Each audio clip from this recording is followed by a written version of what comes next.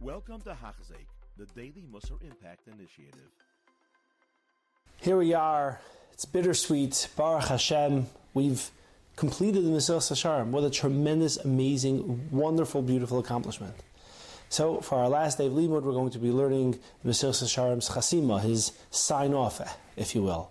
Now, what I've noticed is, depending on the Sefer that you have, you will have a different version. So, for example, in the Matnas Chelko, the Sefer that's published with Rav Matthews notes, it doesn't have this Chasima at all. Another Sefer I have has it, but in a very shortened version. The Art Scroll has a much longer version, so you might not even know what I'm referring to, depending on the Sefer that you're using.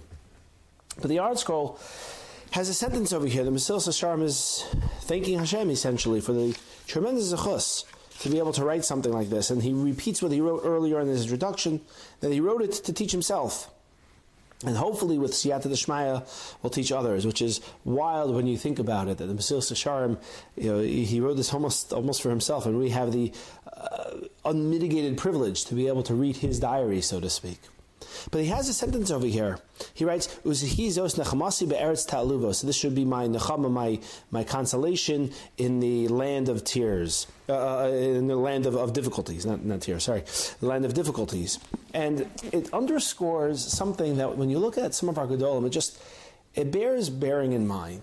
Now, before I continue, when we look at the Gedolim, it is obvious that every person's kochos are different. Every person is different. Some people are just geniuses and they could understand Torah so fast. Some people are naturally kind-hearted. Some people are able to invest time into study. They like to sit and read for 12 hours a day.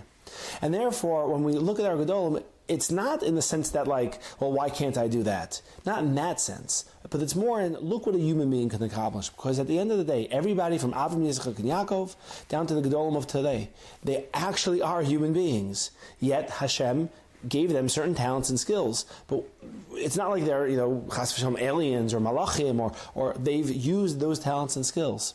So when we look at our Gedolim, I think the proper perspective is to say, okay, I'm not like the Ramchal, I'm not like Rashi, but I am like me. And when we see what a human being could accomplish, sometimes it can inspire us to think, do I have untapped potential? And almost always the answer is yes. Now let's look at the Ramchal. What is he referring to, this land, Eretz Ta'aluvos, this land of difficulties? The Ramchal died when he was 39 years old. That's not a very long time to be on this planet. And during that period of time, it's not like he was rich and lived in tranquility. He was actually, I hate to use the term persecuted, but he was. There was a machlokes essentially between him and other Rabbanim. And the other Rabbanim, this is coming on the heels of Shabtai Tzvi, if you're familiar with Jewish history. Shabtai Tzvi is one of the famous, false Mashiachs that Klal Yisrael has endured.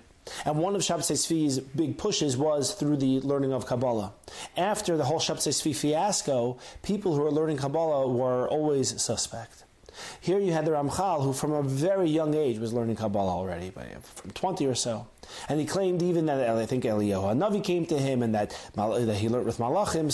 So you have this young guy who's obviously very smart and so on, but claiming certain things, and people are getting very, very nervous because we've seen this before and we've seen this pretty recently. So there were certain Rabbanim who were very against him. Long story short, he had fled from his native Italy and had made his way to Amsterdam. This is where he wrote the Mesilas Yesharim. But the Mesilas Yesharim is not his only work. He wrote a whole bunch of other works. Mesilas Yesharim perhaps is his best well known, but the other ones are learned in yeshivas worldwide.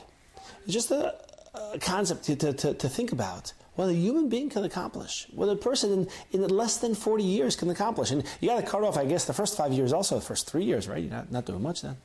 So for ourselves, do we have untapped potential? When we put in our efforts, can we accomplish something great? Oftentimes the answer is yes. Have an amazing day. You have been listening to a shir by Hachzik. If you have been impacted, please share with others. For the daily shir, please visit Hachzik.com or call 516-600-8080.